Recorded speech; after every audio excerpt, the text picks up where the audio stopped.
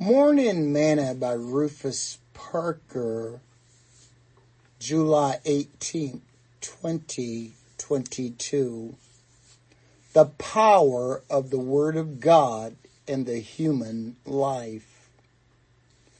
For Ezra had prepared his heart to seek the law of the Lord and to do it, and to teach in Israel statutes and judgment. Ezra chapter 7, verse 10. Today's morsel. I often wondered what would happen if men would hide the Word of God in their hearts, share it with others, and live it out as God said. It's one thing to say that you are a Christian, but does your life reflect that you are a Christian? The Word of God came with change and power.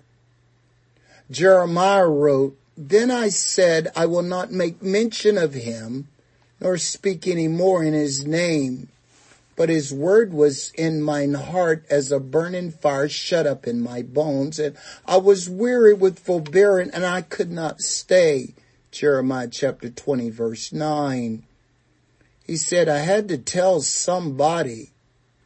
The Word of God that is within you can make you become anything that God wants you to be if you will just do what it says. I've come to realize that folks could overcome some of their issues if they would follow the Word. Ezra had prepared his heart to seek the law of the Lord and to do it and to teach it in Israel's statutes and judgment. You just don't read and study the Bible for yourself. You also do it to share it with and teach others. It's the bread of life, you know. Let the Word work in your life. Sing this song with me today. I've got Jesus on the inside, working on the outside. Oh, what a change in my life. I've got Jesus on the inside, working on the outside. Oh, what a change in my life.